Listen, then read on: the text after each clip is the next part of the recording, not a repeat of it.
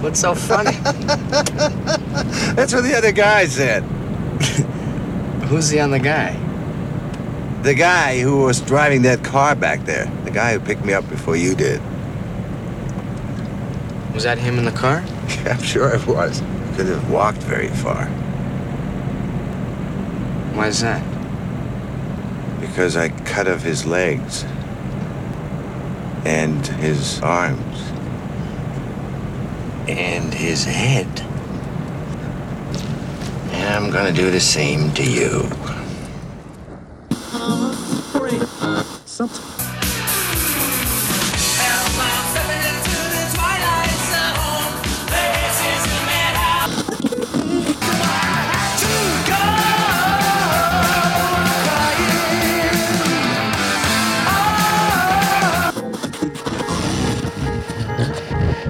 Come on, we're gonna go for a joyride.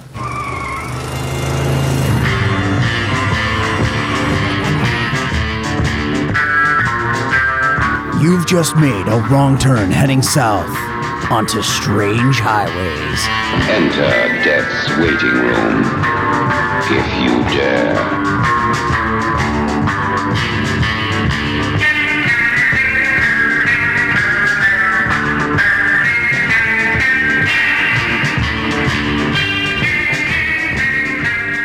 And welcome to Strange Highways. I am Paul. And hey guys, it's Terry here. And yeah, we're live in studio. Live. Okay, live for us now.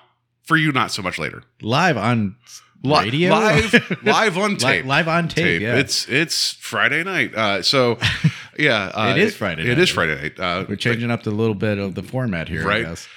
So yeah, we're actually in studio together. And by in studio, I mean my office in my house that I de-cat haired just because I had company coming over. I had to go. I have these desktops that are all like it's basically the whole thing is like a mouse pad material. And guess what? It's scientifically proven to attract every cat hair in the house. Like within like 50 feet, every single cat hair shows up on these things. I have to shave my desk if I'm going to have company over. And if it wasn't for my hat, you probably have Terry hair on it too. Terry hair. Terry hair. It sounds like problematic situation. Sounds like something you'd buy at like Hobby Lobby. Like, oh, come get some Terry hair, you know. And so no. Anyway, hope you guys enjoyed our conversation last week about the Master Horror episode Pro Life. It was good to have Terry do the bookend of that and Cigarette Burns here on the show. And yeah, we're going to get into the Hitcher this evening, the 1986 film. We did Pro Life because he was doing me a solid by helping me on Invasion of the Podcast, doing our Year of Carpenter. But I feel like we're in the middle of the stretch of doing like road things, like in terms of like different. It's like, oh man, it's like almost we could have had a theme for a minute there because we did Duel. Now we're doing this. I almost like pitched the Wraith to you at some point. Like maybe like, yeah, we could talk about that. That would have been a good call, honestly. We have something fun for next week. So maybe we'll get to the Wraith after that. Yeah. Sure. Right. Because like I recently was on At the Devil's Ball talking about Mad Max Fury Road. So that's very road related. And then on this most recent episode of Invasion of the Podcast, we talked about the Twisted Metal TV series with my friend Jeff from the Skewed Universe podcast. So somehow I just had like cars on the brain recently, and I don't know why that is. Summertime. A lot of people are traveling. So yeah, if you guys want to find all the car related material, then go ahead and do that. So yeah, this we're taking another detour, literally. But I should also say, yeah, welcome to the show. This is an anthology based podcast that talks about cars a lot. No, we normally cover the Twilight Zone. We covered the original series. Again, a teaser for next week's episode. We went through the first season of the 80s iteration. We love all things anthology, but we do like taking these detours where someone did point out to me that the Hitcher there was an anthology TV series called The Hitcher. I don't know much about The Hitchhiker. The Hitchhiker, that's right. Yeah. Sorry, that was on USA if I recall. Yeah. So yeah, I'm sure that they're like, oh, people will associate it with that, so it's fine. So anyway, yeah, between that and was it Red Shoe Diaries? Well, I think they were on it around the exact same time. One was more erotic than the other, and it's not the one you think. Well, so yeah, we're going to be talking about The Hitcher this evening, a film that I thought I saw growing up as a kid. I don't think I did. I know I totally saw the remake. You know, totally so saw this. yeah. And it's one of those ones that I thought I saw parts of it, but I don't think I really did. So yeah, let's just get into it. Well, it didn't have a good cover because your mom wouldn't have rented it then. She'd have been like, "That's not a good one. It's just a guy hitchhiking." You know, Although I do think it actually has a great cover. You know, at least the secondary cover, which we see now. Oh no, absolutely, yeah. I just, but yeah, I just think this was one that, I mean, maybe we even did watch it then. I just don't recall. But yeah, this is a film that I thought I knew what it was, and I was wrong. So we'll get into it. And I think it's also a really interesting, like, kind of. It's a cool, like, if you were to do a double feature, Duel and The Hitcher would be a good double feature. I have a quote later. Yeah. From the production. You're right. Yeah, we have some information about that. So, all right, let's just get into this. It's The Hitcher from 1986. It was originally released February 21st, 1986. I was going to do day and date stuff, but I realized we just covered February 1986 on the original, the 80s Twilight Zone. So I'm like, go back and find some of the, like, Down and Out Beverly Hills was the #1 film. So I'm like, we've already talked about a lot of this stuff going on pretty at the time. extensively, honestly. But yeah, so our director on this is Robert Harmon.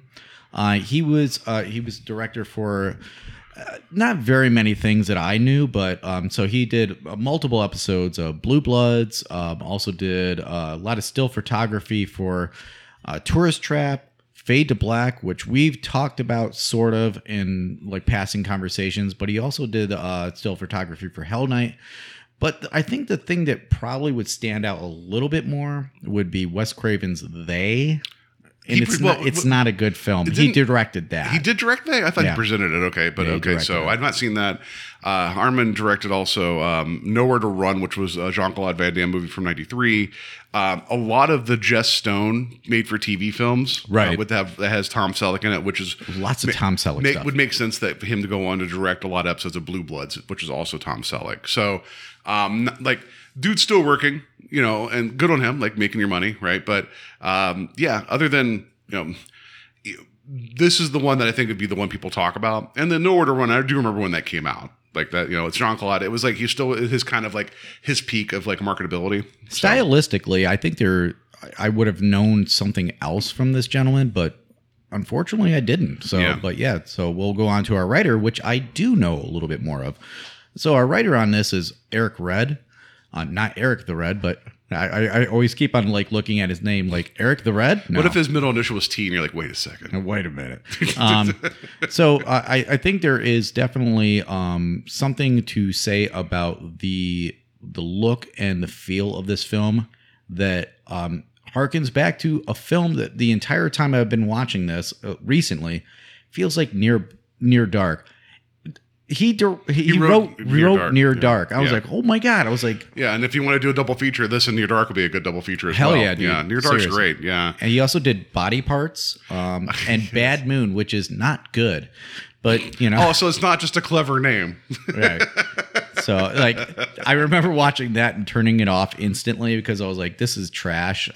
Yeah, so, but it was mostly I just want to believe it was just like this person that was evil that just go around and press ham on a car window and kill people. Like, they would just be like, oh, no, it's a bad moon, you know, like, so. Yeah. But yeah, like, the Near Dark correlation here is like, it felt so present while rewatching The Hitcher. I was like, why does this sound and feel so familiar? Yeah.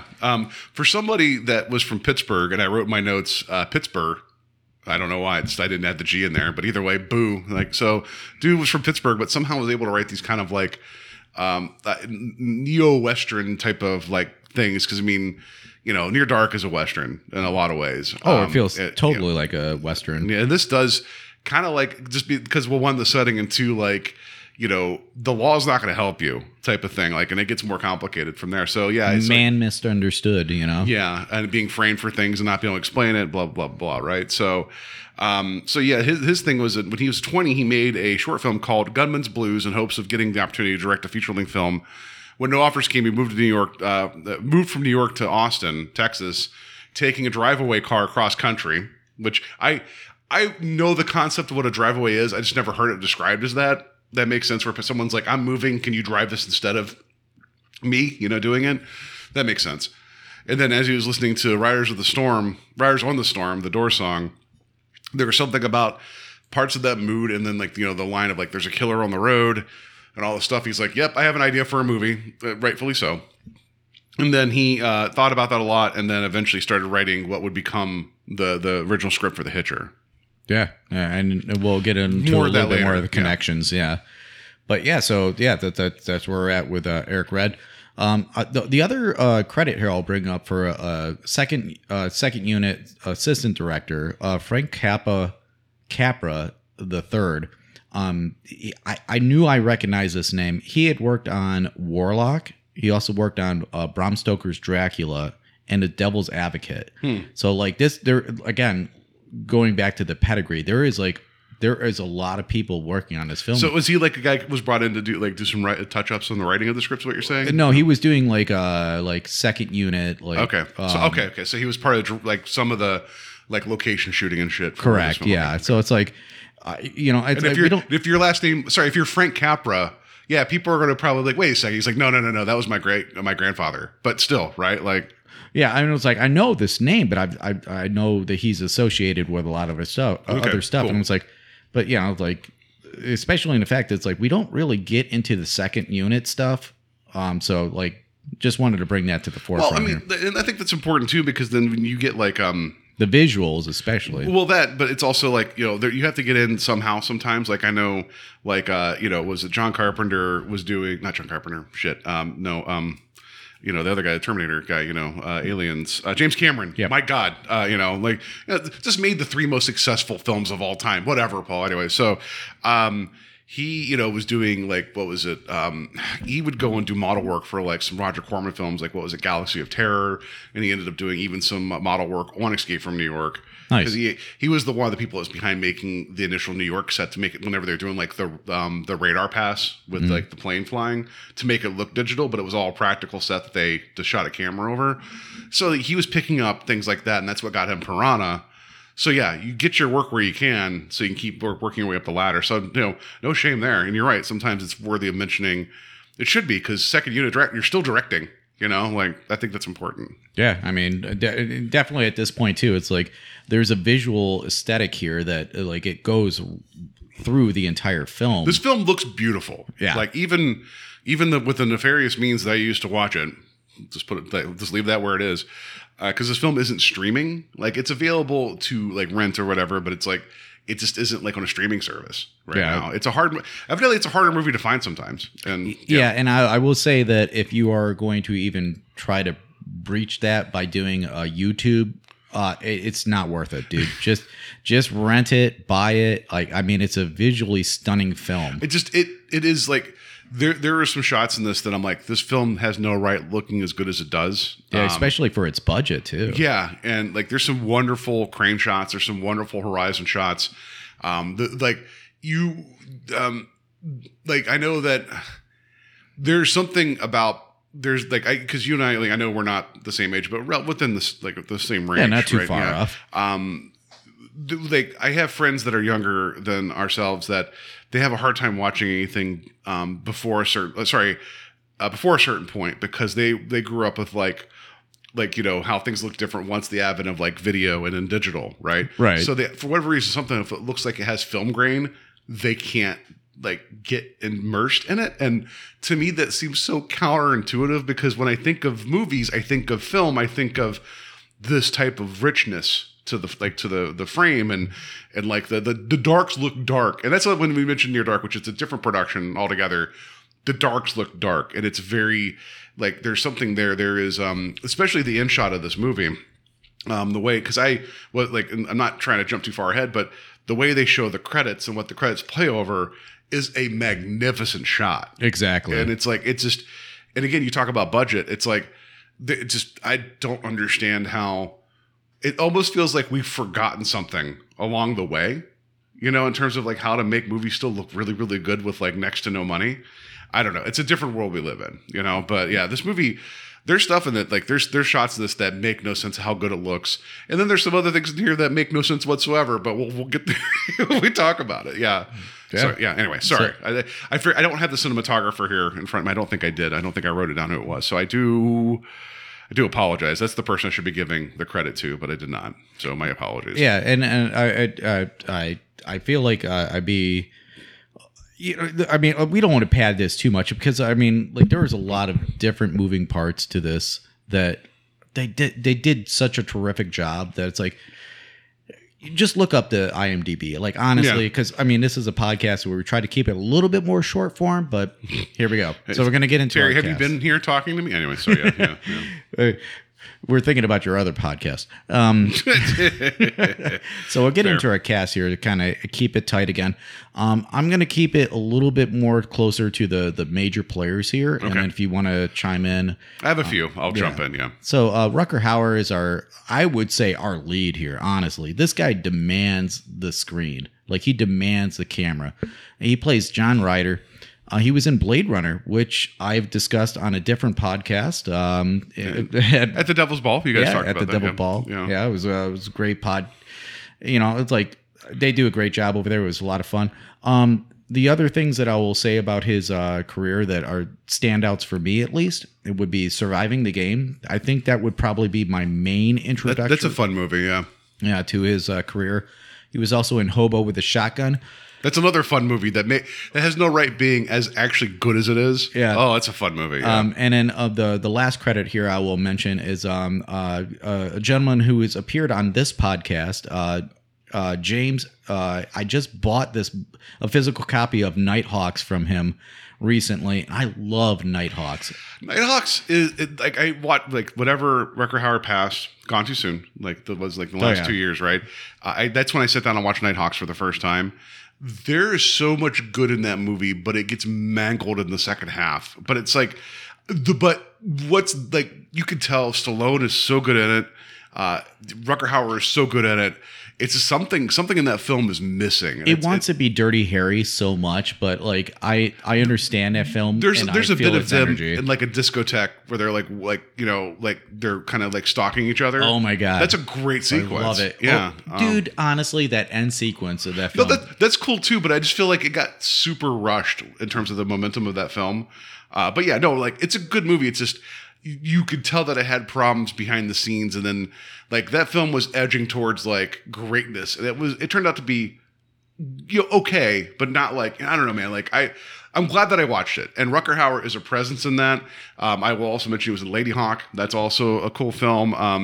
And he was in Buffy the Vampire Slayer, the film. Got to mention that also. R.I.P. to Paul Rubens, Gone Too Soon as well. Yeah. And he had a role in Batman Begins, Sin City, for like he was I was gonna say the Pope, but he's basically the Pope in Sin City, whatever. He honestly, in my opinion, I have not seen a bad role. And he was in like was one of the made for TV like updated versions of Salem's Lot. He played the vampire guy, what's his name? Barlow? Barlow, yeah. I kept wanting to say Stoker. I'm like, but Barlow, yeah. He played Barlow in one of the made for I think it was the Rob Lowe one. Anyway, okay. I did not know that. Oh, excellent. So here's something about him that at the height of his fame, he was set to be cast as RoboCop in '87, but Verhoeven, the film's director, considered his frame as too large to move comfortably in the character suit. Good call, because Peter Weller, I think, weighs 3 pounds. So yeah, I think because you had to have a much smaller. And when person. he lost hair, he wound up weighing 2 pounds. Yeah, right. No, it's just he has a very narrow frame compared to Rutger Hauer, because there's also talks of Schwarzenegger being RoboCop. It's like, yeah, it's basically you're going to make a tank with a gun. He would have been better cast as Ed 209 if he would have cast. There we go. It's like, can you have 10 seconds to comply? Can you make very upset sounding like elephant noises as you fall downstairs or whatever? He's like, I got it. Yeah. So yes. Anyway, we love Rutger Hauer. It's just definitely Gone Too Soon. It's also one of those guys. It's just you feel like he did some really great stuff. He has such a presence, like you said. I don't know why he was never put into something of like a higher caliber. You know what I mean? Because you could tell he could bring it. Well, I wouldn't say that's necessarily the case either, because there's a lot of foreign stuff that he had done as well. Well, that's fair. I mean, I have to look into that stuff. So I'm sure there's probably critical acclaim there, but it's like, how do you not have somebody like him? He's very demanding of, he chews up the scenery like crazy. But yeah, so we'll get into the rest of our cast here. So next here we have C. Thomas Howell. He is the Soul Man himself. We were discussing him again. He plays Jim Halsey. Yeah, I was going to skip over Soul Man. I did watch that as a kid, and it didn't feel good then. It feels worse now. You're damn right. It should be. Man, that is like a tone deaf film if I've ever seen one. Yeah, even Robert Downey Jr.'s character from Tropic Thunder is like, dude, you got to calm down. You know, like what do you mean, you people? Yeah, like, no, good it's just, Lord. He plays a white guy that actually takes skin injections to turn his skin dark so he can actually go to law school as a minority acceptance. Right? It's like, no. Yeah. No, we've actually talked about this gentleman not too long ago because he was in Creepshow, the series. He was in Dead and Breakfast. We didn't talk about that segment though, but he was in Creepshow. I'm pretty sure. No, we didn't talk. No, we was didn't that talk season about one? It's because we talked about season two or three, whatever ones. Yeah. Okay. I had to go back and catch up because I know like I was Okay, I'm behind, sorry. So, Yeah, I thought- but he was in Creepshow the series. You're right. I just want to mention he was also in The Outsiders, which is what got his big and Red Dawn. I think that was my first exposure was The Outsiders. He was also one of the two final actors to be considered for Marty McFly. Okay. Yeah, because like Eric Stoll got it, and then it turned out like he just didn't quite get the character. Yeah, and they that's did, when like, Michael J. canceled Fox got in. But you could, I almost feel like if you were to see Thomas Howell, I'm not saying he's bad in this. I mean, he's a little whatever. It's like it's not the most. He's not the most charismatic. Yeah. I don't know if he or Stoll would have been like the best choice for Marty McFly anyway. So it's, but also like you when you have something like Michael J. Fox, like you don't pass that up. I think there is definitely like a position in like characters that C. Thomas Howell. Oh, for sure. I'm not debating that at all. But I will tell you that revisiting all of the Marvel stuff, he was in the Punisher series for 3 episodes. Okay.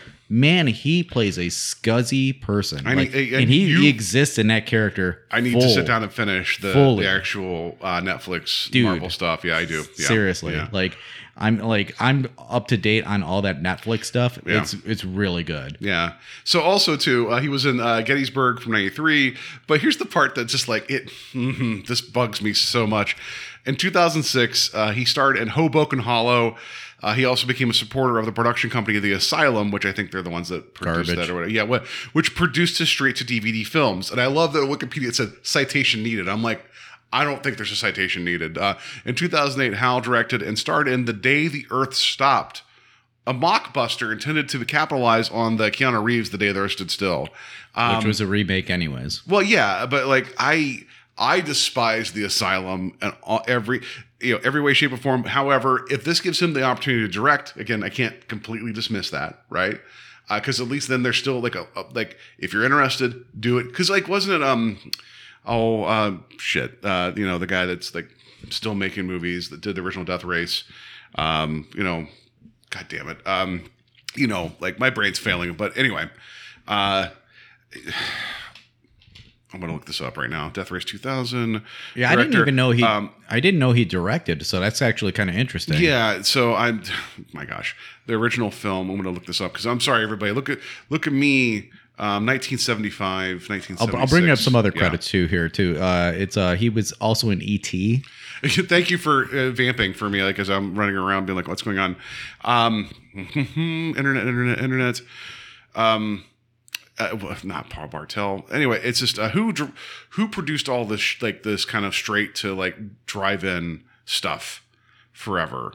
Do you know what I'm talking about? I don't, man. I'm sorry. Continue. I'm going to find this name, and it's going to kill me because the moment I say it out loud, Roger Corman. Oh Jesus yeah. Christ. Derp. Corman is he's a hell of a force when it comes to like the squeezing the juice out of every penny. Well, because like that was the point I was going to try to make before my brain completely failed me. Everybody, I'm sorry. Is that he would tell people that have talent? It's like, hey, I'll let you direct a movie of mine. If you have to come back a second time, you're not going to make it in this business. Exactly. So like, that is a direct quote. Because Ron Howard wanted to like direct because he wanted to break away from just being the leading man from like Happy Days.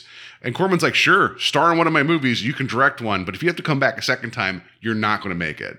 And so there's people that like learned under Corman that started The Asylum. They took the wrong lessons from it. Exactly. That was my point, everybody. I'm sorry. I stumbled through all of that. I'm like, instead of jumping over the hurdles, I just tried to run through all of them and knock them all down in a row. I will forgive you. Yeah. That was my point. Anyway, sorry. Continue. But yeah, he got to direct something. You mentioned E.T. Yeah, I think, again, if he's found his lane of like where he's comfortable, I can't judge anybody for that.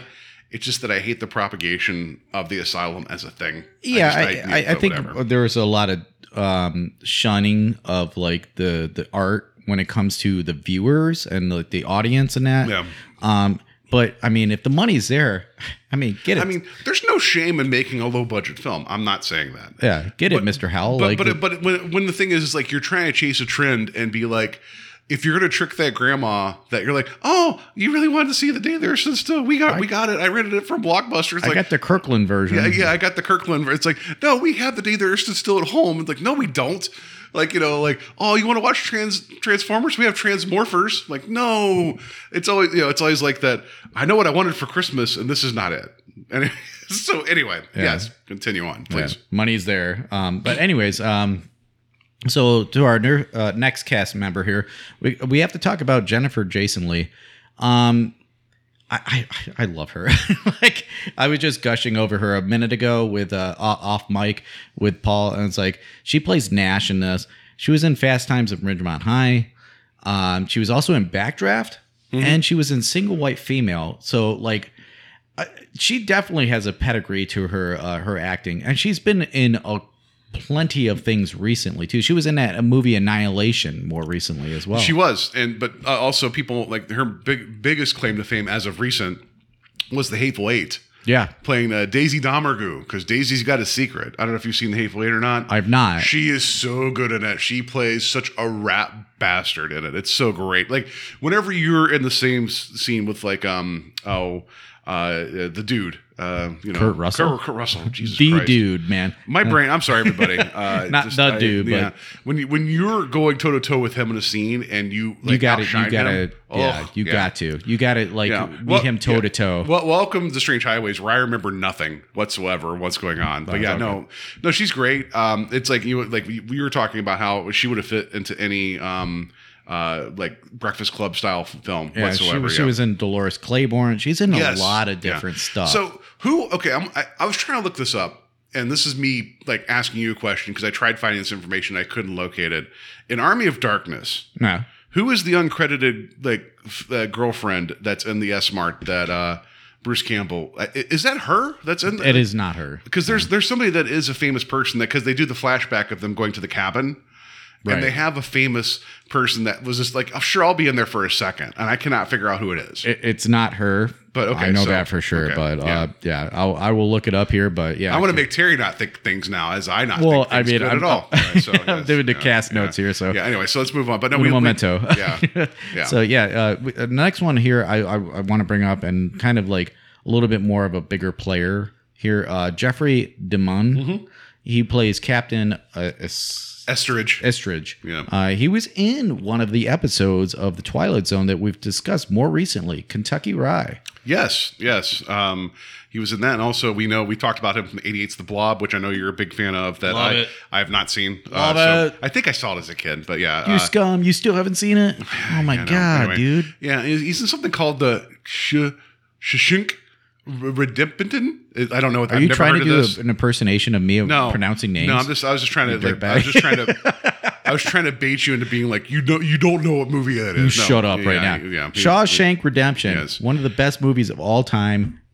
Fight me, all right? I mean, it's okay. Like literally, come here and fight me right now because I've been working out. Let's go, dude. It's an okay film. I'm kidding. So no, it's wonderful. You shut your dirty mouth. Yeah, he was also in The Mist and Walking Dead. Well, in The Walking Dead, you're right. So recurring member of The Walking Dead until he became a Walking Dead. It's just I guess anytime you're anyway. So those brows, you got to respect those eyebrows, man. I like Jeffrey DeMunn. He's also like one of those guys. It's like he's not just like, oh, I know that guy from that thing, because clearly he's had a career, right? But it's like, but he also is like, once you see his face, you're like, yes, I know I'm in. So, and I mean, he's a great actor. Not to take away from him just being the guy. Like, you actually know that he's a great actor. Yeah. So, but yeah, like, who would be the next person you would love to mention here? Because we have quite a bit of cast. Okay, I'll run through. I'll do the lightning round here. So we got Billy Greenbush as Trooper Donner. He was in Critters, so everything connects to Critters. Yeah. Also, Jason Goes to Hell. Terry's second favorite Friday the 13th film behind Jason X. Get out of here. Yeah, and then Armin Shimmerman as interrogation sergeant. He played Quark on Deep Space Nine.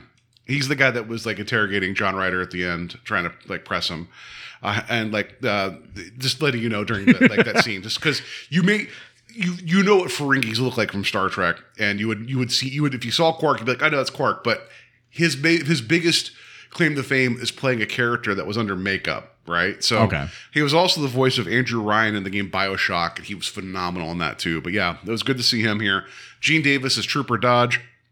He was the psychotic naked killer guy in 10 to Midnight, the Charles Bronson movie. And he was also in The Relic. John Van Ness as Trooper Hapscom, a lot of bit parts, whatever. I don't know why I put that in my notes. Henry Darrow as Trooper Hancock. 93 episodes of Santa Barbara. 63 episodes of Zorro. Make your money. Cool. I didn't know Zorro was a TV show that ran that long. Like a modern, like in the 90s, 2000s. What? There was what? Well, I don't know. Different markets, right? I knew there was one that happened in like the 50s. Yeah. So we got Tony Epper as Trooper Connors. He's an actor, a stuntman. He was in Con Air. Tom Spratly as proprietor. Deadly Friend. That's Terry's favorite Wes Craven film outside of They. It's a great film. Yeah. We need to talk about Deadly If you Friend. want to see heads exploding from a basketball. Yeah, we can watch. We need to talk about Deadly Friend. And then also a film that I just like, you know me, if I see a title, I'm like, what is going on here? 1974's Cockfighter. And here is Here is the byline that was on IMDb for this. A trainer of fighting cocks takes a vow of silence and gambles his loves and possessions in a bid to win a championship. The poster's amazing. It's just made by Canon? No. And the fact that it's like, this guy is like, you know what? I'm taking a vow of silence so these roosters can kill each other until I win. Like, the movie cannot be nearly as good as I hope the idea is, you know? So, yeah. I feel like Michael Golem is still part of this somehow. This is from 74, so no, I don't think so. God. But yeah, like, so if people want to check out Cockfighter, I want to check it out. Colin Campbell is Construction Man, only credit.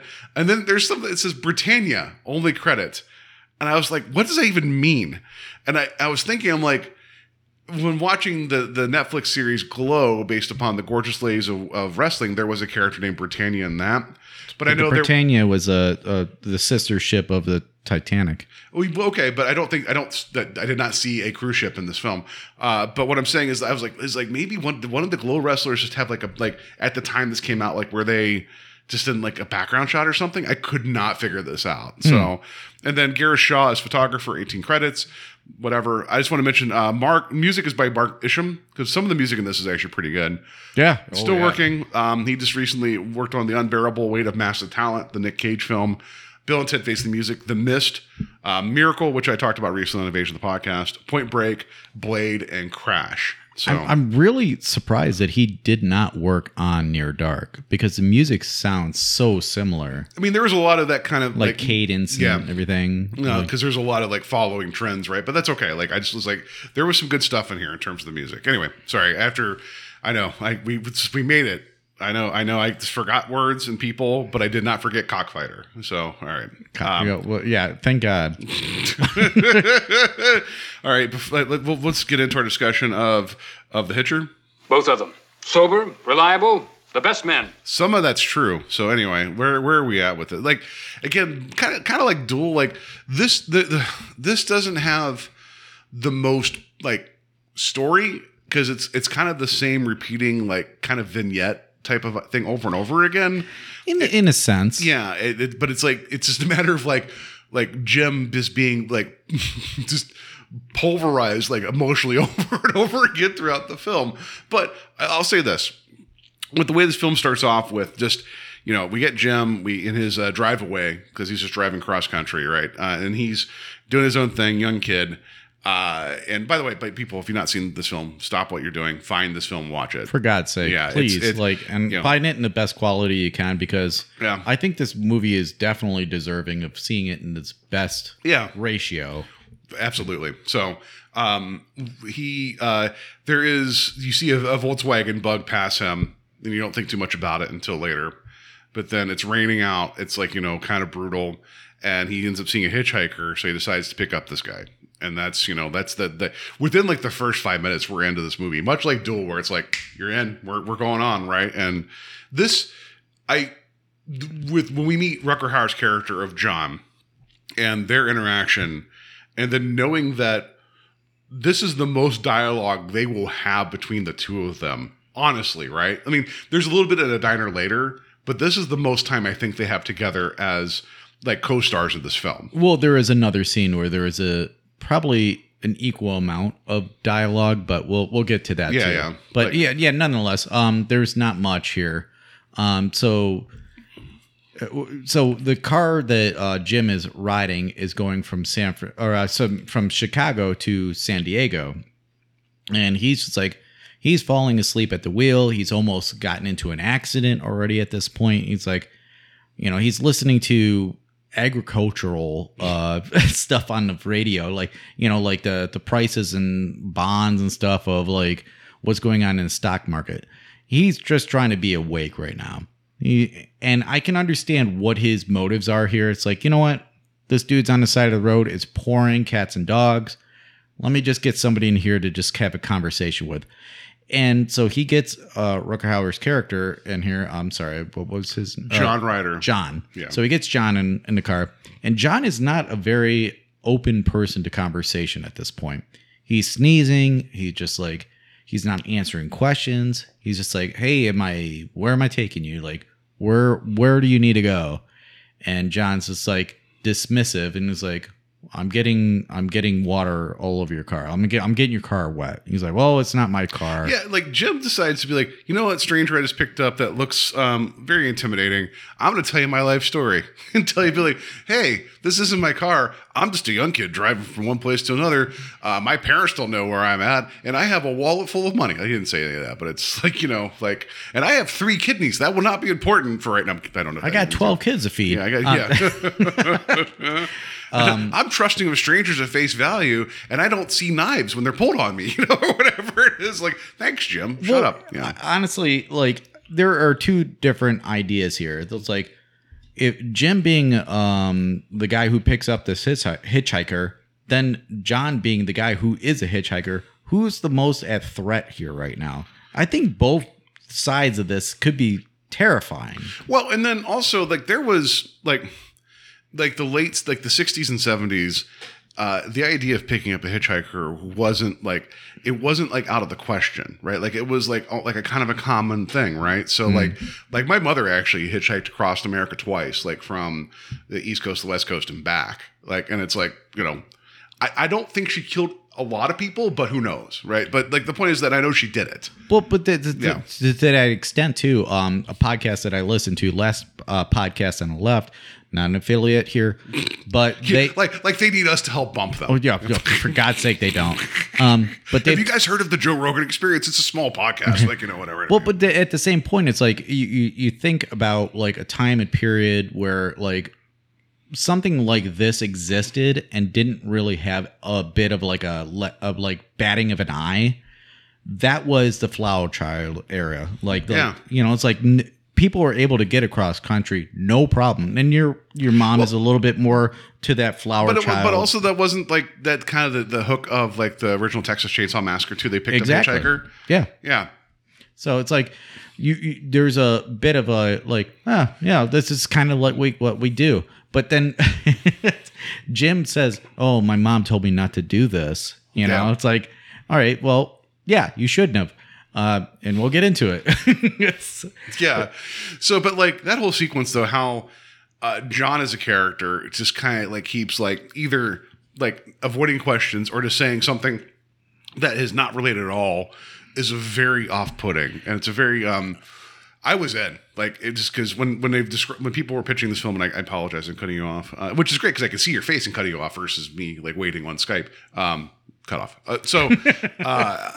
It's like when they were pitching this to get this made, it was like more Hitchcockian. This is like that's the stuff in this I was in for, where it's like you're everything's on an uneven like keel, right? Like I thought, I was like, I'm in for this. This is cool. Not off the bat though. Like as soon as John gets into the car, he seems like he's just like a miserable F. Just like, oh my God, I'm down on my luck. just please somebody help me out, because I mean the driving rain is bad. I mean it's really bad. Like Jim can't even see out the window at this point. And we're at some place in Texas, right? We're in the northern panhandle of Texas, right? It has to be like which means that's probably like what 1/3 of America that he's driving through, whatever it is. Yeah, I believe it is the panhandle, because if we're going from Chicago he's in the northern part. Yeah. Right. And it's like you just trace it down, and it's like, and then the rain sometimes gets terrible down there, and it's done and then it's over with, which we don't see any more rain later out of this film. But yeah, so like Jim is like asking him questions, and there are some great shots here that are being taken of John just sitting to the side and not answering questions, and we see the drops of water just falling off his nose. It's like, I think Jim just feels so bad for the dude. It's like he's sitting there. He's like, all right, well, maybe he doesn't know how to answer this right now because he just feels so miserable. Yeah, and then also with John sneezing or so off, that feels like that's a human thing to do. Like, because he's been out in the rain. But yeah, the whole thing is just like very quickly it becomes apparent that because when they go near, we see the Volkswagen. And then as Jim's trying to like stop, something turns. Yeah, here. and then John grabs his knee and just shoves the accelerator down. And they drive by, and he's like, why didn't you stop? He's like, well, that was my car. And it's like, like it feels weird to me that like, why would you go the way you came? Like, if you're walking down the road, if you know there's nothing there, that seems weird to me. But that's when we eventually find out that we suss it out that Jim was going to take this guy to a gas station, and he's like, gas stations have cigarettes. I'm like, well, yeah, that's true. But it's like, they also have gas. He's like, oh yeah, that's correct. By the way, I just killed that guy in that car. I'm going to kill you too. Like, but he's like I don't need gas. It's like, yeah. And that's when Jim's demeanor becomes a little different here. Yeah. It's like, wait a minute. So you don't need gas? Then what are we going to do right now? Yeah. And that's kind of a concerning issue here, because it's like, not only did he just get a little aggressive here, like touching him, but then like, it's like, well, you don't need gas. And it's like, well, what happened in that car there?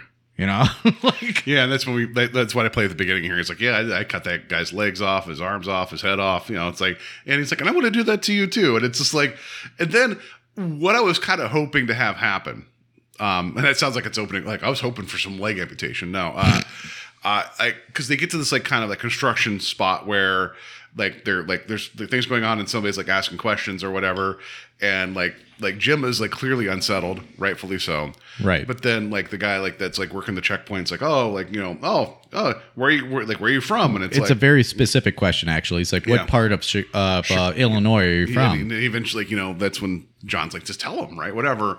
So Jim says Chicago, blah blah blah blah blah. Well, you're skipping a beat here. We have the knife directly to his nads. Yeah, that's what I'm saying. Like, so we got John basically being like, you play nice and we'll get through this. But then John makes it then look like they're lovers. And the guy's like, just go. Like it was like the subtext there was very obvious. And get out of here, sweethearts, or whatever he says. So then they're on their way. I was kind of hoping, since again, like I said, I remember thinking I've seen this movie before, that this movie would be more of like the cat and mouse of them in the car for a little bit longer.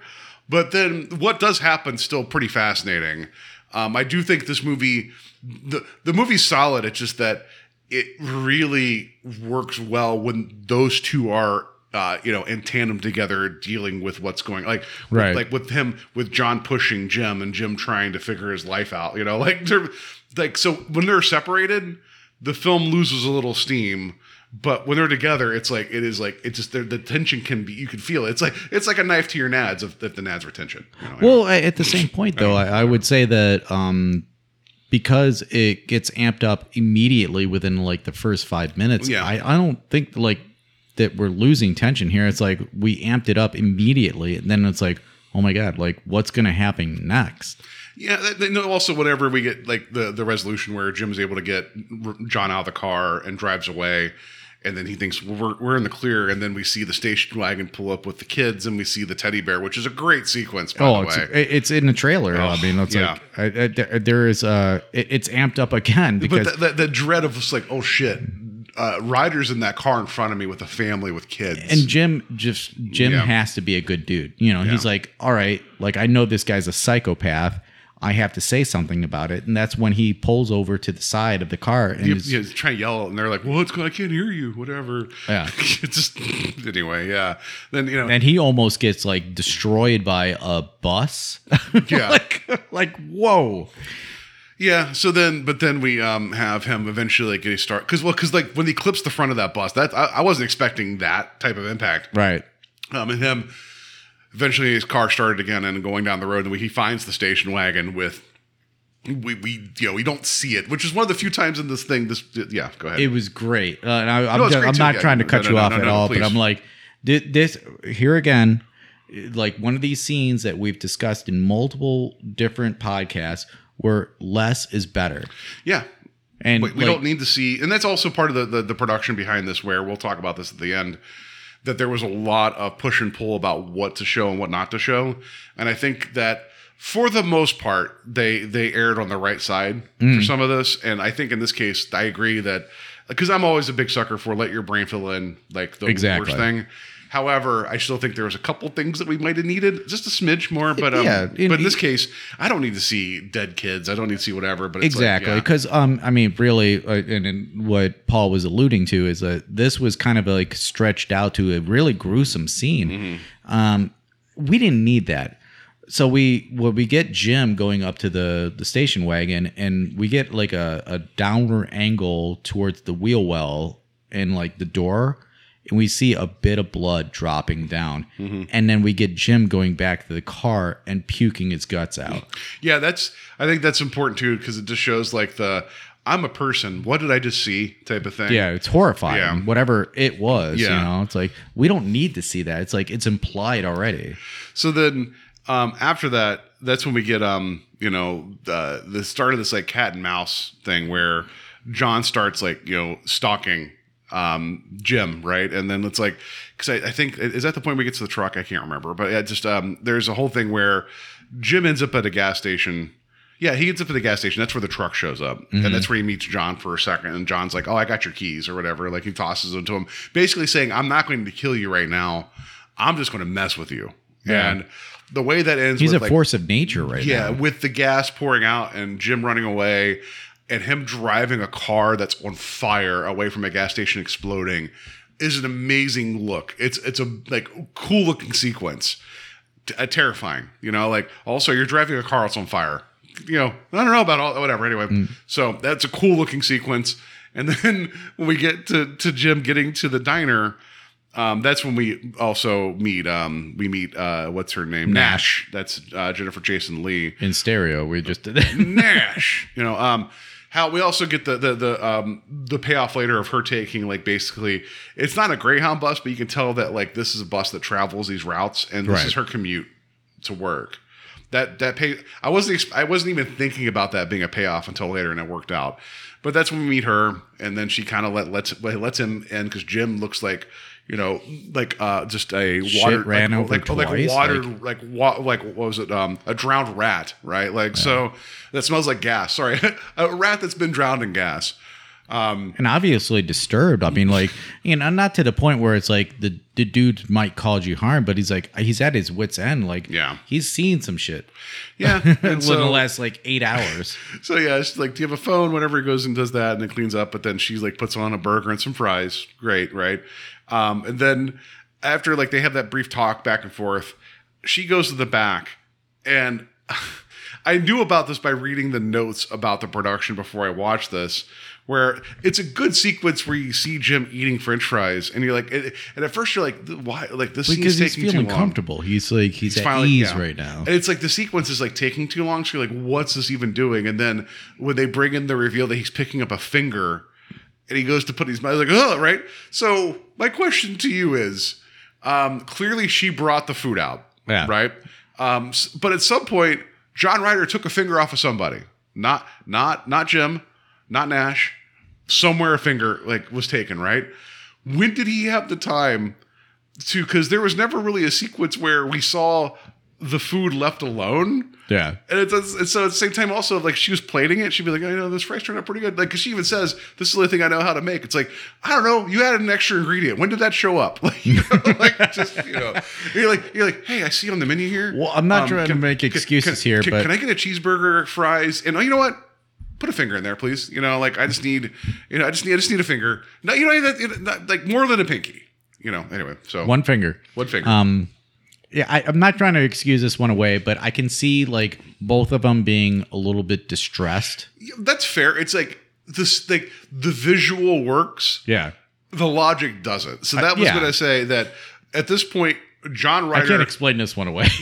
John Ryder isn't just a villain because he's a villain. Yeah, he's a Looney Tunes level villain. Oh yeah, from here on out, like because like he's wilding out like crazy. It literally makes no sense how he just shows up sometimes, but because the character is so intimidating, like you forget in the moment of like, wait, how does he even do this, right? Like John Ryder, Rutger Hauer.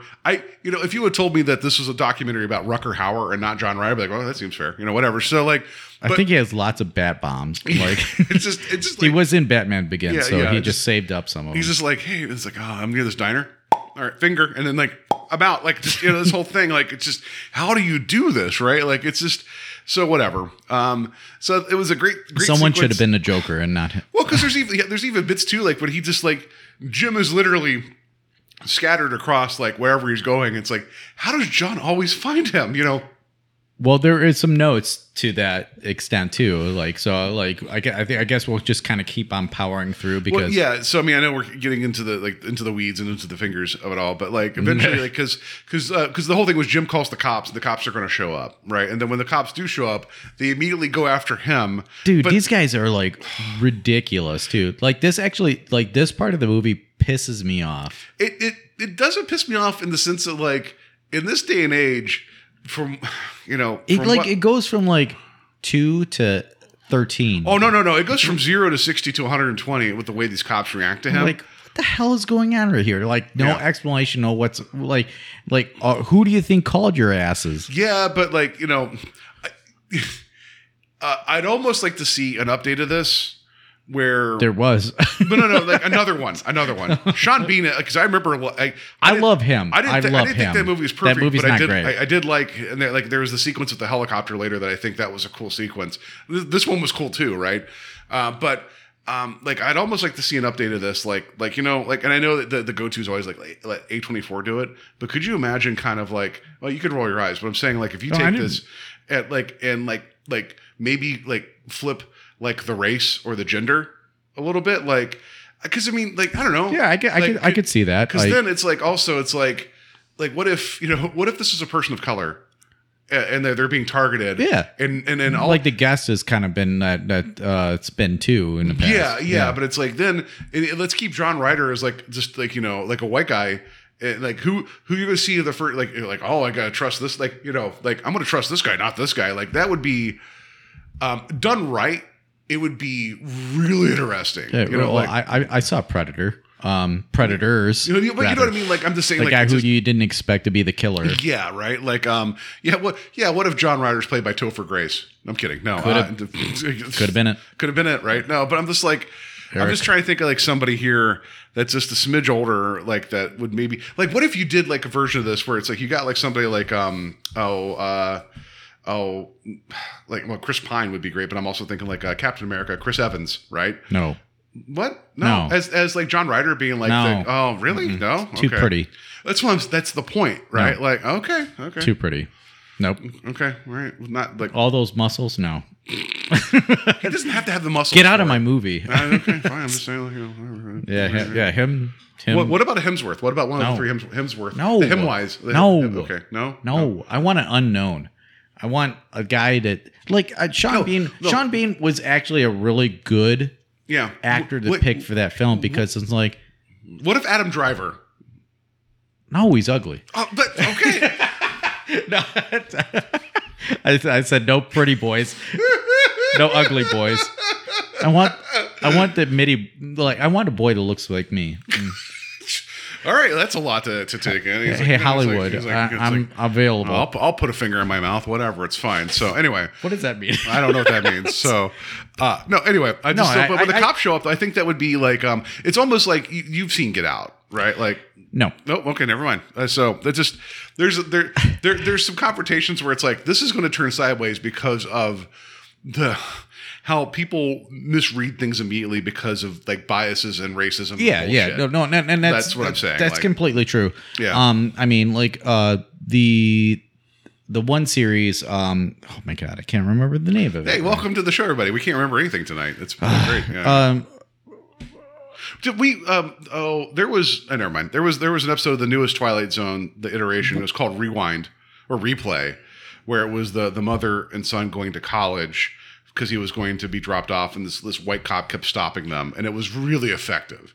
But anyway, well, there was the one series that I talked about in my book club. There was where they Continue. We'll figure this out. We'll figure it out. Yeah. The guy who was in the newest Quantum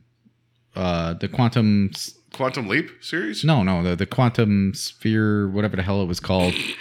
What the hell was the guy? Jonathan Majors. Jonathan Majors. Are you talking about Lovecraft Country? There it is. There it is. You guys didn't see this because this is not a video podcast. I just got a friendly pat on my arm because I remembered a thing that Terry couldn't remember. We've been drinking, so yeah. Not even that. Jonathan Majors. I was thinking about him all day today. No reason why. Okay. Anyway, no reason why. No reason. He's buff and kind of good looking. Yeah. But yeah, like so they did the sundown towns. Yeah. I did see the first episode of that, and that was.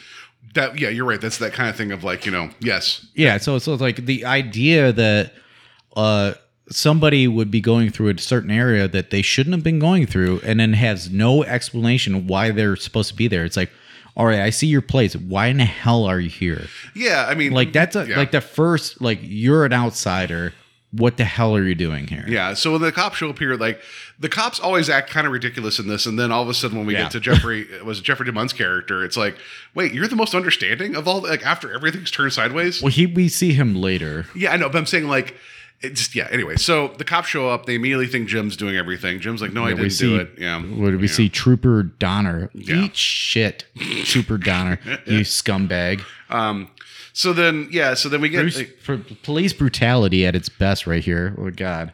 Well, because that's whenever Jim ends up in the back of the car, right? And he's trying to talk to Estridge, right? Like, I think it's at that point, right?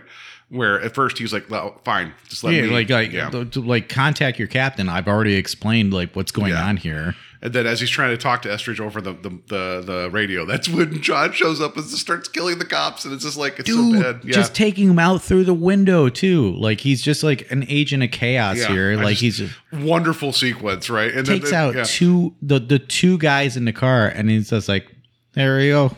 I'm going to drive off into the sunset again. Yeah, because like Jim's like telling Estridge, he's like, he's like, I want to turn myself in. And Estridge's like, I believe you. And it's like, and all of a sudden, cops are dead. Car flipped over. Like, poor Jim, right? Anyway, there's a version of this that's a comedy, like but yeah. Anyway, so then at that point, that he ends up getting the gun, wandering away, whatever. He ends up back at a diner, like just by himself for like a minute, and then that's whenever we get again. John showing up just randomly. That sequence though in the diner with the gun is really cool. The way John pushes him, being like, "Okay, fine, shoot me, pull the trigger," and the way he, like you see under the table where he just puts his hand as a gun and then smacks the top like underneath the table to make Jim freak out to pull the trigger multiple times and basically be like, "Your gun's empty. I know it." That was such a that's very Hitchcockian of like like we all see that John's calling his bluff. And that goes back to earlier in the film too, whenever Jim asks John, like, what do you want? And John's like, for you to stop me. Yeah. And that's the whole thing here is like, there is a bit of a ad lib here too with Rutger Hauer's character too. It's like, I just like, I would have loved to see the behind the scenes of like, what do you think, Rutger? Like, cause we had like, there was a scene like earlier where he held this knife, this switchblade up to C. Thomas Howell's character of Jim and just ad-libbed the entire thing. He just made it up. Oh, I didn't know that. That's amazing. He put it to his eye and said, "I want to die. Say it." Like, that was amazing. it was made up. Like, he made that up, and I'm like, that's incredible. Yeah. Like, that just shows you kind of how unhinged that Rucker was, but to bring it to the character. Well, because even then, like, and this will dip into like that somebody's honking and disagreeing with all this. They want to live. That's that was why they're Rucker. honking. That was Rucker. Okay. Yeah. He's like, come out here, I have a knife. So the ghost of Rucker Hauer is showing up. Yeah. R.I.P. Yeah. Right. He talked about, like, I was trying to get away from villain roles, but then I got the script, and he's like, okay, this is pretty. Like, he's like, if this is gonna be the last villain I play, this is gonna be the one I go and out it wasn't. Well, yeah, fair enough, but like, he was trying to like break away from this, but he's like, this is too good to pass up, and it's like rightfully so, you know, like. And it was. I mean, there was a couple other people that were kind of eyed for the role. Yeah. Even somebody, which we'll talk about in a second, was like a proposed idea to get this role too. And I love him too. But anyways. Yeah, it was early Tom Hanks. I don't understand how that was possible. Oh my God. Dude, could you imagine Tom? Dude. Oh my God. You know what? Been like, Wilson. No, what I need now is a update of this film where they de-age Tom Hanks to play the younger part, and then he could play the older part. Don't get Colin Hanks involved. I'm just saying, like, have him play both sides. Don't do that. But Tom Hanks is a saint. Right? I know, but it would be a saint, especially in the Cleveland area. He's a saint. Yeah. Right. So anyway, that whole sequence is great with like you mentioned earlier, because that was part of the original car ride. Yep. And then the gun sequence in the diner. But yeah, it's like basically every time Jim thinks he has maybe a shot at like trying to like not just get away, but also like to try to put some space and distance and try to tell somebody like, I'm not doing these things. Like, John just shows up and can be like, nah, we're good. Like, he's basically being a cat on the table, knocking the glass of water off the table all the time, be like, nah, we're good. And you feel like that he's trying to prove something. And I don't know if that ever really comes quite across. I mean, it does a little bit at the end, but it's like, so I think a little bit of where the script was trying to go, I think it got a little bit lost, but the cat and mouse is amazing with this.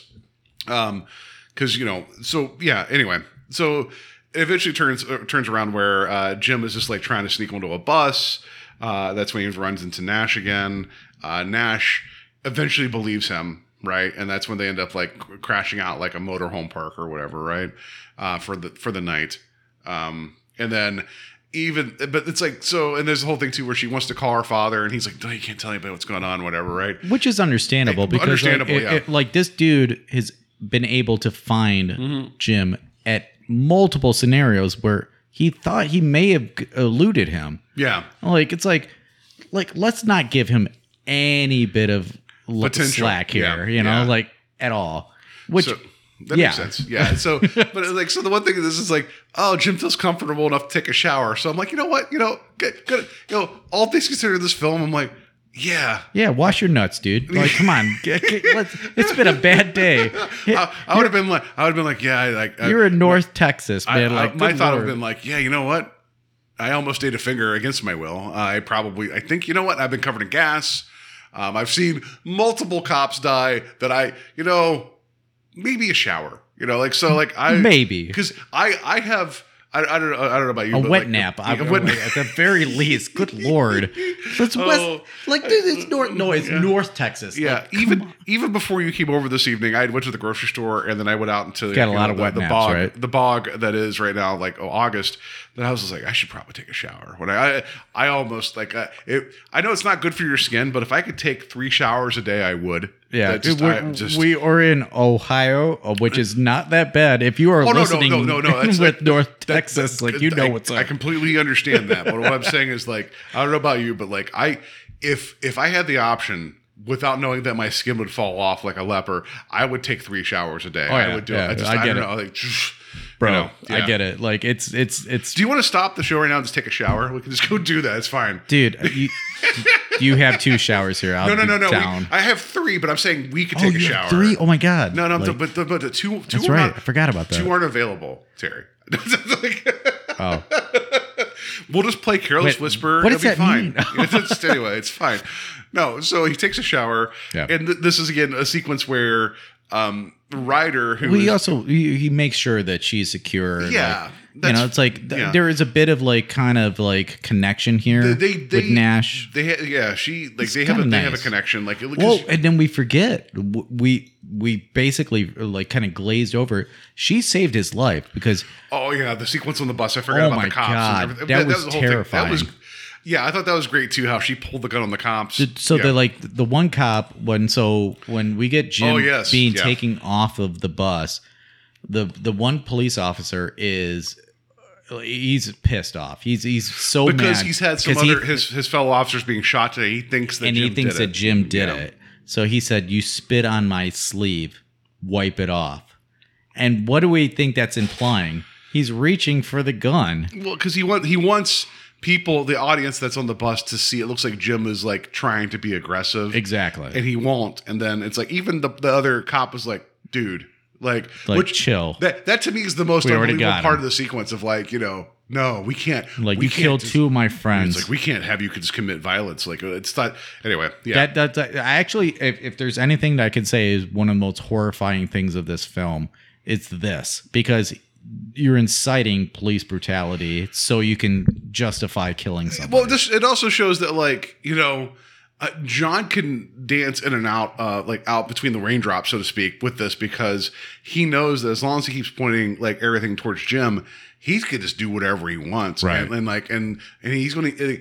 The cops are just another weapon in his arsenal, because the cops essentially, Because what's the old phrase that when you're a hammer, everything's a nail. Like, that's like, these guys are they're looking for like to do something to somebody. Yeah. And so that whole sequence is great too. And then when they take the cop car and whatever, like there are some really great car chase stuff here. There's some really great physical practical effects with the car stunts and the gunshots and everything here. I forgot how that scene is like really important to the rest of this. When they let the one cop, like they're driving, and then I was watching, I was like, why don't you hit the brakes? Because the cops are trying to like close in on the sides, and they hit the brakes, and the one cop shoots the other cop's tire by accident. And the way those cars flip, I am a sucker for good car crashes. And this film actually comes up in spades in a lot of ways for that. Oh yeah, there's a lot here that we're not really mentioning. Yeah, which honestly, at the same point, that's up to you as a viewer at this point. I mean, it's a tight film, but my God, is there a lot of action in this film? Yeah, and so that's solid. But then when we get to them hiding out, that's when we get John Ryder again teleporting in to this essentially room. Yeah, it's like and just the way that he's like. They could have maybe done this a little bit more where he was in the frame the entire time. That would have been like not Dracula, just a form and like in the room. No, there's a French film called Inside, where it's a lady who is like 6-7 months pregnant. She's in a car crash with her husband, and they end up like killing. They end up killing somebody else. I forget what the whole thing is, but this woman gets it in her head that she's owed this other woman's baby. And she's coming to that house to cut the baby out of her. And and there's a sequence. It's a very, very slow, purposely tedious, like pull out of our main character watching TV. And it's just very mundane. And then eventually you find out that the woman with these scissors has been in the room the entire time watching her. Oh, and wow. It's like, there's something here where it's like, like I'm you can see I'm getting goosebumps. Oh my God, yeah. Oh my God, you got the goose flesh. I got the gibblies, so yeah. Oh my God. It's a hell of a movie, yeah. Well, I guess I have to see it. Yeah. So I'm saying, like, when we get the reveal of John in there, it's like you could have done like the same thing, in like a closet or just whatever, something. right? When you could have had all of that, even with her, I don't even know if it's the same shot where she calls her dad and hangs up the phone. You could have had that where she's talking and then she hangs up the phone, and you see him there watching her. That would have been almost the same thing as like the finger in the fries scene, right? Where it's like, okay, why are we taking so long? Oh shit, John's been here the entire time. That is still effective, especially when he lays down beside her and she thinks it's Jim. Ugh, right? Like that's that is that is like, as a human being, that has to be one of the like, when you put yourself in that reality, the older that I get, the more those things hit me harder than like a maniac with a chainsaw, where it's like you're in a bed, you're sleeping, that's your safe space. That's supposed to, like, it's like, if somebody puts their arm around you, you're like, it's supposed to be your partner. And you could see that kind of like, oh my God, yes. Like kind of like this emotion of like, man, I'm actually feeling something towards this gentleman. Yeah. You know, like, when it turns out to be Ryder, and you're like, oh no. But like, oh my God, you smell like chopped onions. Well, who is this dude? You smell like gas, fire, a severed finger. Yeah, right. And a copper. Yeah, dude, it's like, I think I smell 2 dead children on you. I think that's weird. I don't know. I'd like, do you? Anyway, so yeah. So then when Jim comes out, she's gone. And then that's what, here's the part of the film that makes no sense to me, is that they eventually find Jim, like Estridge, right, and company are like, oh shit, we found you.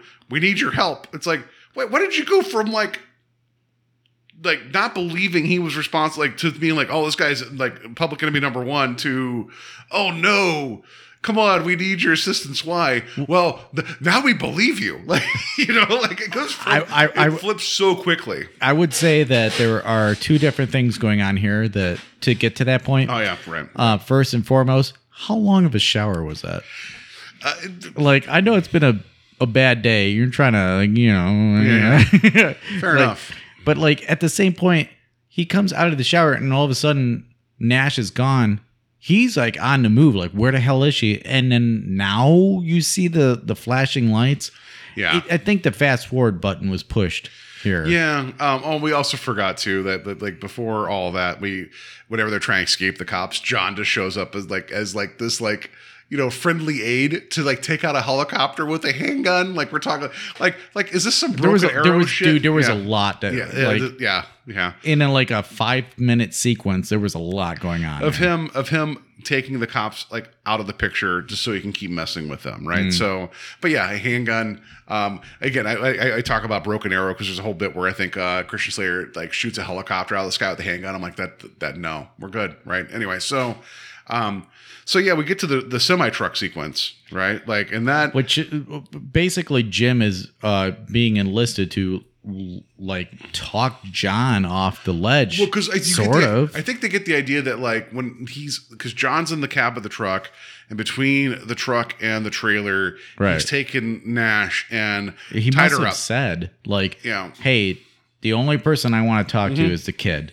Get the kid out here right now. That's what I think, because like they're looking at this, they're like, what's going on? And it's like, and they know that like the way this vehicle operates, the moment, even if they shoot him, he'll take his foot off the clutch and the girl's dead. Which right? I will tell you right now, of the films that I saw when I was a kid, this was the sequence that I always remember. Oh yeah. Like, I think that when you're a kid, especially when it comes to film, you remember shots of films, but you don't remember the entire film. Yeah, and I think with this, it's like, this is going to be one of those sequences that people are going to have that Mandela effect of like, yeah, do you remember this? They're like, yeah, I saw what happened. Like, no, you didn't. Like what I mean? Like, I think people are probably going to remember this for being way more graphic than it actually was, because you don't see it. Right. And that's part of the production. We'll talk about that too, because that was a big point of contention. But that whole sequence too is, again, that's very Hitchcockian of like, it's no win, right. And it's like, and that's like, that is, you have we get 2 dudes having a conversation, and there's a lot hinging on this exact moment. One is with a lot of observers. Yeah. One is trying to force an outcome, right? And the other one is like this guy. It's like, I can't do this. And it's like, well, you have to, because if not, like, meaning you don't have a choice here. There she is. Yeah. You could literally see the outcome that could happen here. But even then, he's like, yeah, if you kill me, it's like, she's dead. But if you don't kill me, she's dead. It's like Jim is put in an impossible situation. And then clearly he doesn't pull the trigger, and John lets the vehicle slip forward. Which, by the way, I just want to point out that like, while that's all going on, don't you think they'd been like, hey, psst, psst, come here, just go in underneath and like maybe cut some of this. Like, you would think that they would have, like, there would have somebody in there been like, hey, pop the tires when no one's paying attention or something. Like, or maybe, I don't know, like, oh man, like we could, what? how fast can we cut a wrist or something to get her out of there? Like, you know, I think there would have been Well, I think part of it that helps, and like I reanalyze this moment in the film too. I'm like, could somebody just shoot out like whatever she's attached to, like being a that's what I'm saying. Cable for as many cops as they're there, you think that one of them would have ran up with a bolt cutter and taken something, right? We learned from watching Pro Life that a bolt cutter is a very important tool in life. You know, like, well, maybe at this sequence especially, like you can be like, here's you know, some kind of like microphone or something like that, and it's like talk to him, get him distracted. Yeah. Then all of a sudden it's like we're gonna go over here and cut this chick out of this thing. You would think that they're like, but I think the sequence would have even played better if there was no cops around, and then been like, hey, you know, hey Jim, come on up, we're gonna talk, right? And like, and because it's the middle of nowhere, it's like how. We've repeatedly seen the cops be like late to the game, right? Suddenly it's like a donut convention, you know, like that's going on there, right? Like it's a meet and greet, like, you know, like, oh, Sprinkles, I haven't met you in a while. What's going on? Anyway, so it just, but the sequence is still great. I don't know. I agree that I don't need to see the complete, like, you know, pulling apart of everything, but the way that it just kind of fades to black is a little odd to me. You know, like it's just like. But like, you still hear the engine. Yeah, I just think maybe it would have been better if we would have kept maybe the look on his face, on Jim's face, and you hear everything. That would have been, you know. I think we got the gist of it. I mean, oh no, we did. We did. Right. Yeah. So then, especially when they're back at the station. So that's like our next sequence here. Is we get Jim, we get John, we get all the cops, we get like. You know, so like Jim is kind of being consoled at this moment by who's the guy from Walking Dead here? Oh, Jeffrey DeMunn is Estridge. Yeah, Estridge. Oh, I put in my notes here. Hey, I want to go halvesies on this date. That's what I wrote in my notes. Anyway, sorry. Oh God. but then we get the interrogation of John in the other room. And there's no information about him at all. We don't have. Well, he won't tell them anything. But then, like Jim actually. But there's no there's no license. There's no birth certificate. Like they couldn't find any information about this dude. And they said that they would eventually, like, they're going to run his prints. They're going to find something eventually. Meaning that because we know at the time in '86 that it might take a while to run through supposedly, databases. yeah. Yeah, it's like, and we talked. We were talking about the film Seven off mic, like before we start recording. It's a very much a John Doe situation. Correct. Right? Yeah. Like, and it's where like this guy's never been on anybody's radar. Like we don't know who he is. He's not giving up information. But then Jim's like, I know his name. It's like, I want to argue this. Do you? Because you only heard the name he gave you. The alias that he gave you. And his last name is Ryder. Ryder of the Storm. Yeah, or whatever, right? Like it's just like, it's like what's your name? Hitch. Hikerson. It's Hitchhikerson, you know, like whatever, like, you know, Thumbs McGee. I don't know. You could have been like whatever, right? Rucker Hauer, like I don't know, like anyway. So yeah, fingerless. I mean, it's like I mean, I understand that logic. It's like, all right, so if you know any more information about this dude, please let us know because this dude's not giving us anything right now. Yeah, and it's like, but at the same point, it's like you have enough on him. What the hell does it matter? Yeah, I'd just be like, the dude just ripped a girl in half. I don't care what your name is. You're in a cell. Yeah, that's it, right? Like you. So okay, under the presumption of like we don't know who you are. Cool, I get. Okay, fine. It's going to take a while to figure you out. We know where we're going to keep you. You know, like you don't have to have a name to be locked up. You know, right. Like so, yeah. But then that's the part that's also confusing. Like Jim's like, I just want, you know, like I know his name. I'm going to talk to him. And the whole thing is like. He ends up like there's that weird embrace, and you think that there's going to be a moment where Jim's going to say something, right? And he just spits in John's face, like whatever, like sure, but it's like, where do you think that was going to go? Like, you know, like, dude, yeah. Honest to God, in that moment there, I would have grabbed a pencil, some kind of. That's what I was expecting, like a punch in the face, something to be like, I'm going to claw your eyes out. Yeah, just like turn this dude into meatloaf right now. Like, yeah, it's like you killed the one girl that talked to me nice once, you know, whatever.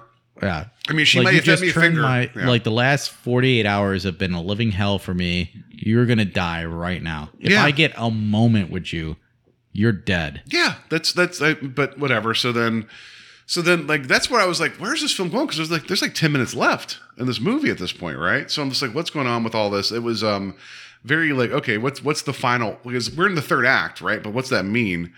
But then we get like, you know, Jim being completely exonerated, which that to me is also like, wow, you didn't even like be like, hey, by the way, you stole a cop car. There's a whole other property damage that we're going to hold you accountable for, right? Like that seems a little weird to me that like the cops are like, you know what, by the way, our bad. Here's a gift bag. We're good to go, like especially whatever. in this world now, like no one's being like passed over by all those other things. I could easily see them being like, you know what, we know you didn't kill all these cops, but we're going to arrest you for taking a cop car because how dare you threaten officers? Because like I could see that being happening, right? Like how come you didn't wipe that spit off his sleeve? Yeah, right. You dirtbag. It's like, oh, also, by the way, we found out that you were driving a flaming car without a permit. That's, you don't want that to happen. Just whatever. You lied to a construction worker about what was going on when you had a knife to your genitalia. That's another fine. Anyway, so yeah. So then he and DeMunn's character, they're going one way. And then the prison bus that has John Ryder's going another way, right? And then that's when we get Jim having this moment of basically being like, I got to stop this guy.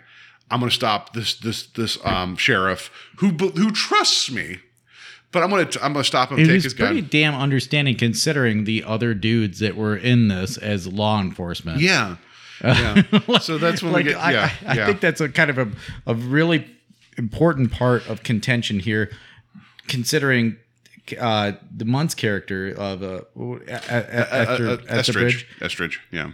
Considering everybody else, like every other law enforcement member has like been beating the crap out of Jim. Yeah. Like, look, what the hell? Like at this point, you think there would have been a moment of been like, you know what? I know we're driving the other way, but we're going to give everybody a second because you know what? I don't trust him either. And it would have been better if they would have been like.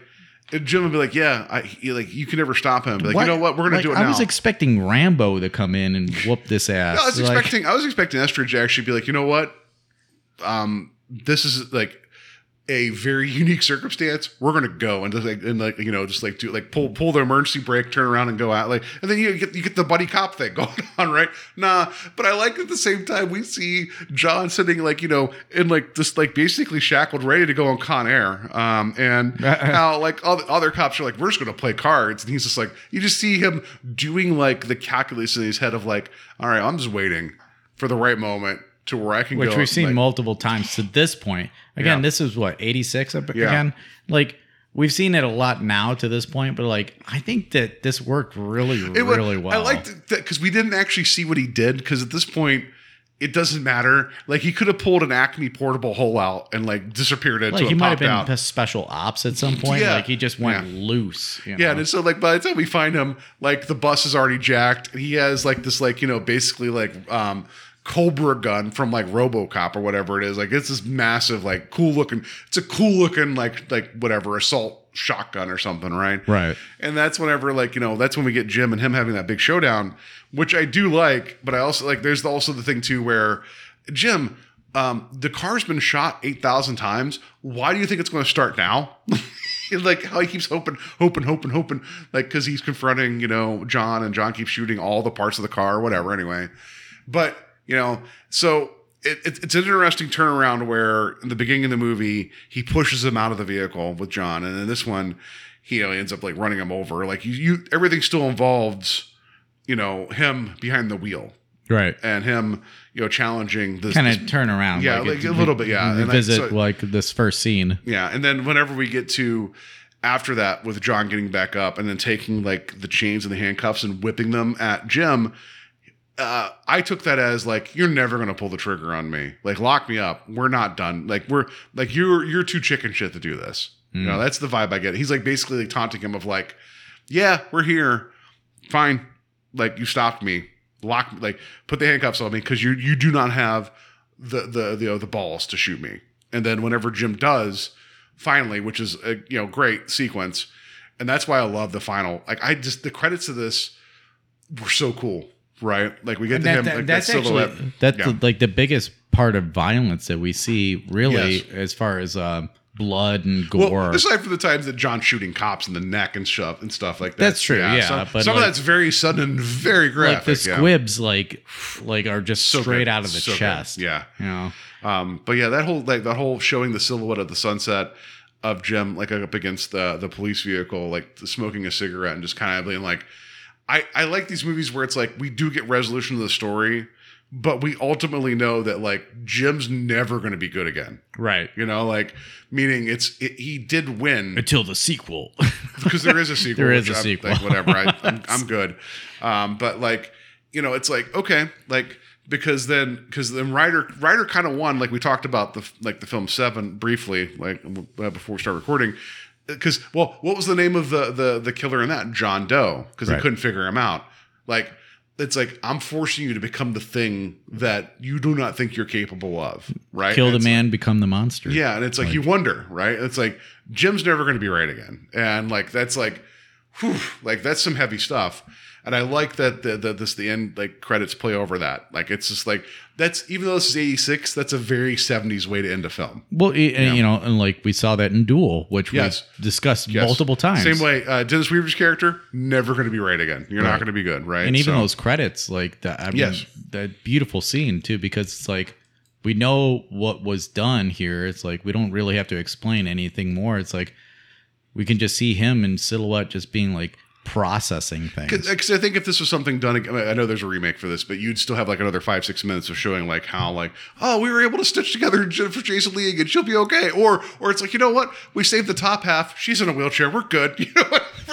Like something like, oh, and all the cops are okay, you know, like something like that.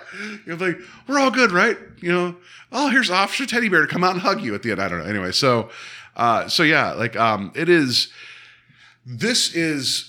So when I went to go like rate it on Letterboxd, and we'll talk about the production here in a second because that's very important. I was like, how do I do this? Because the first half of this film is so powerful and just keeps punching you in the face and like in the best way for this type of film. And then it like the logic kind of starts getting a little weird and falling apart in the second half for me. And it's like, man, I wish whatever they had bottled up in the first half, they were able to carry through. I'm not saying that the second half is bad. It's just, man, like I was like, when I was watching this, I was like, I'm in completely. And then slowly but surely, the film kept taking me out of itself. If that's my opinion. People, no, like, it's fine. So, and I think I gave this like a 3.5 on Letterboxd, which means meaning I liked it, you know. And it's like, and I want to get a Blu-ray of this because this film looks phenomenal. It's just that, especially if you can find like a good capture of this film, because it is very, very difficult at this point. I think if somebody wanted to like really invest time into this, you have to watch a good quality picture of it. Oh, for sure. You know? And there's so much good to be had in this. It's just that I feel like whatever it was working on in the first half didn't quite connect in the second half. And I understand that, and we're going to talk about the production now, that like this was written, like, it's funny that I was having this discussion with Jeff of the Skewed Universe podcast on my other show, Invasion of the Podcast. I was mentioning Terrifier 2, and that like I've not seen the film. I saw the first one. I have a problem with Extremity and gratuitous violence for no reason. Mm-hmm. And I feel like reading everything we know about what this script was, it kind of feels like, yeah, we're going to get really gross and weird at times. And everyone's like, I kind of like the idea of this hitchhiker guy, but do we need to do all of this? You know, so I feel like the way that this film was showing up, it still has a lot of teeth, but it makes me think like you know, what would have been if they would have like this, like kind of let this thing kind of like don't put guardrails in. I think we might have gotten something akin to where it's like, yeah, we're getting all this violence, but like, where's the point of this? And with this, I think it reels it back enough to actually give Jim some like an arc versus just the Ryder being just evil all the time. Yeah, and there is actually a quote from Rutger Hauer that it is kind of like, I'm paraphrasing here, but that it was just evil incarnate. Like it was just like a force of nature, kind of in the sense that like Halloween was with Michael Myers. We don't need to explain his character. He's just there to just be an agent of chaos. That's fair, but like the thing people, and we've with Halloween being what it is, there's very little on screen violence in terms of like what we think of violence now, right? And in terms of like a gore, but that's still very effective. But if it's been like a 90-minute film of a dude in a Shatner mask going around and like gutting people, I don't think that would have played as well or aged as well. You know? Yeah, that's all I'm saying. Yeah. Yeah. I mean, obviously there is a bit of taking back to the times and that, and how people perceive certain films and that, and how the actions of those characters will really develop in their emotions. Because there was a lot of people, especially for Halloween, didn't want to go babysitting. They didn't. Oh, no, for sure. And I think with this, and it's then like Hitchhikers, same scenario, you know. Because you never know if you're going to pick up Rucker Hauer or a shark. You never know. Anyway, so yeah, like in terms of like people were kind of excited with this. Like, what was it? Script development executive David Bombeck received a copy of Red's letter because Red was like kind of like peppering out everybody's like, please let's just have this happen. And like a lot of people like just kind of just ignored it. And like Fox, like this one gentleman picked up on it, and then Kip Oman, who would become one of the co-producers of the film, saw it. Is like there's a level of challenge and intensity and poetry in this, and I would agree with that. Both Bombeck and Oman were worried about getting it into a good enough shape to show their boss at Fox, like, they're like, we like the script, but wondered, how can we manage to translate this to the screen without making it a slasher film? That is a challenge, because this kind of is. But they were kind of dipping into the Hitchcocking elements of it as well, right? So, right. But yeah, their boss, I think his name was Madden, told them like the script was terrific. The studio was not comfortable with the subject matter, but felt that the writing was unique and interesting enough to give the filmmakers a letter of intent to distribute the film.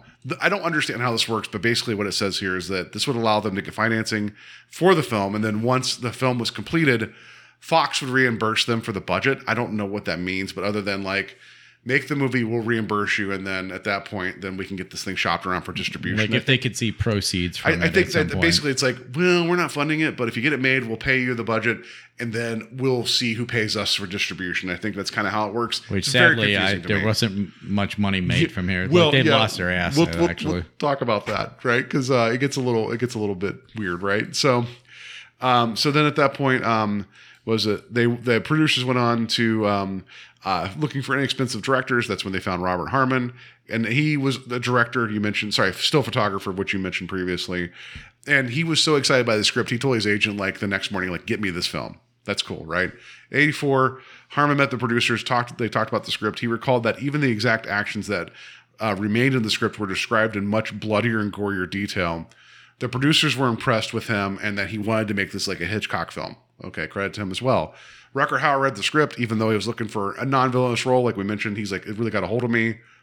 You know, good on him. Sean Thomas Howell was trying to be more selective with the roles he took, but he liked this because it's like, you know, he thought this character was going to be a challenge, rightfully so. I don't know if he was the most successful, but I understand why he was why he was interested in the project. I will not judge him for that. And he was actually terrified by Rucker Hauer too. Who wouldn't? You know, I'm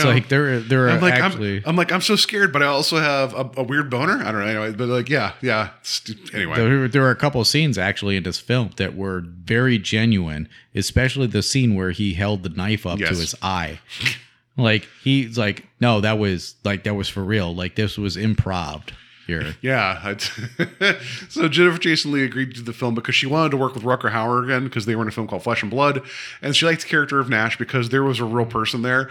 But that this also means like, hey, Rucker Hauer, he takes shit seriously. She's like, I'm in. Like, I like that. I think that's great. Like she was challenged, and that's awesome because like, you know, like there was a bit of challenging roles that she had later on in her career too. Do you think Daniel Day-Lewis saw this and when he was like thinking about Gangs of New York, he's like, you know what? What's scarier than like putting a knife to somebody's eye? I'm going to put a knife on my own eye and just tap it repeatedly. I don't know if you've seen Gangs of New York. I have not. His character's like supposed as a glass eye. But I know he's a committed actor. His character has a glass eye, and he actually had like a contact put in. And there's a bit where he improv like tapping it with the knife. Wow. It's like it's incredible. Ugh. Anyway, so Fox ultimately rejected the project over the budget and saw it as a straight out horror movie. I don't think that was a bad thing, but they're like, man, whatever. We're hoity-toity. We're Fox.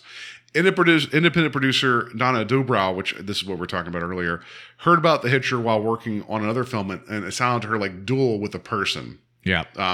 HBO agreed to make the film, but the stipulation that the girl would not be torn apart and the violence would be reduced. The film's budget was then set at $5.8 million. And then when they were going back and forth about the script, it was like they're trying to make her death not horrible, when by the nature of the script it had to be. I agree with that statement because Jim has to be pushed so hard, right? So contractually, TriStar Pictures was obligated to distribute any film by HBO Silver Screen. TriStar representatives saw an early screening, and the studio president David Madelon said, "It's the best film we have here for '86." The Hitcher opened at 800 theaters in February '86 and made $2.1 million during its opening weekend, and going on to gross $5.8 million in North America. So it didn't break even because you factor in The budget.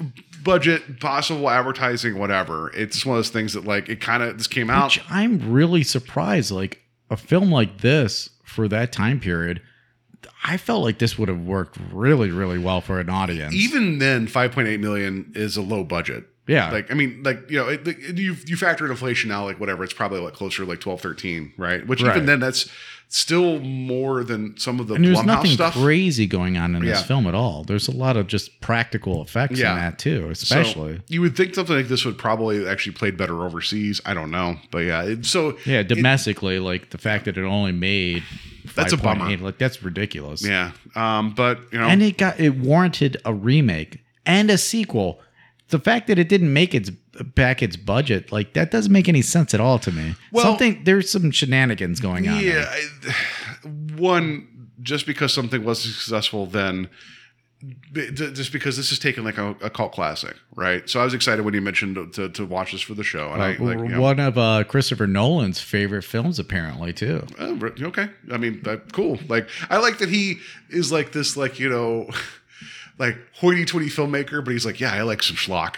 You know, like I was like, I like some. I wouldn't consider this not schlock. Not schlock, but like you hear about some of the films. He's like, yeah, if that's on, I'll watch it. Like some of his stuff he says is very surprising about like, oh, I love that. You're like, wait, what? Like, you know, like not this in particular, but there's like some weird like I don't know if it was, I can't remember exactly what it was, but it was like some kind of like dumb comedy. He's like, oh, that's every time I gotta watch it. I'm like, Christopher Nolan? Yeah. So anyway, like Oppenheimer. Anyway, so.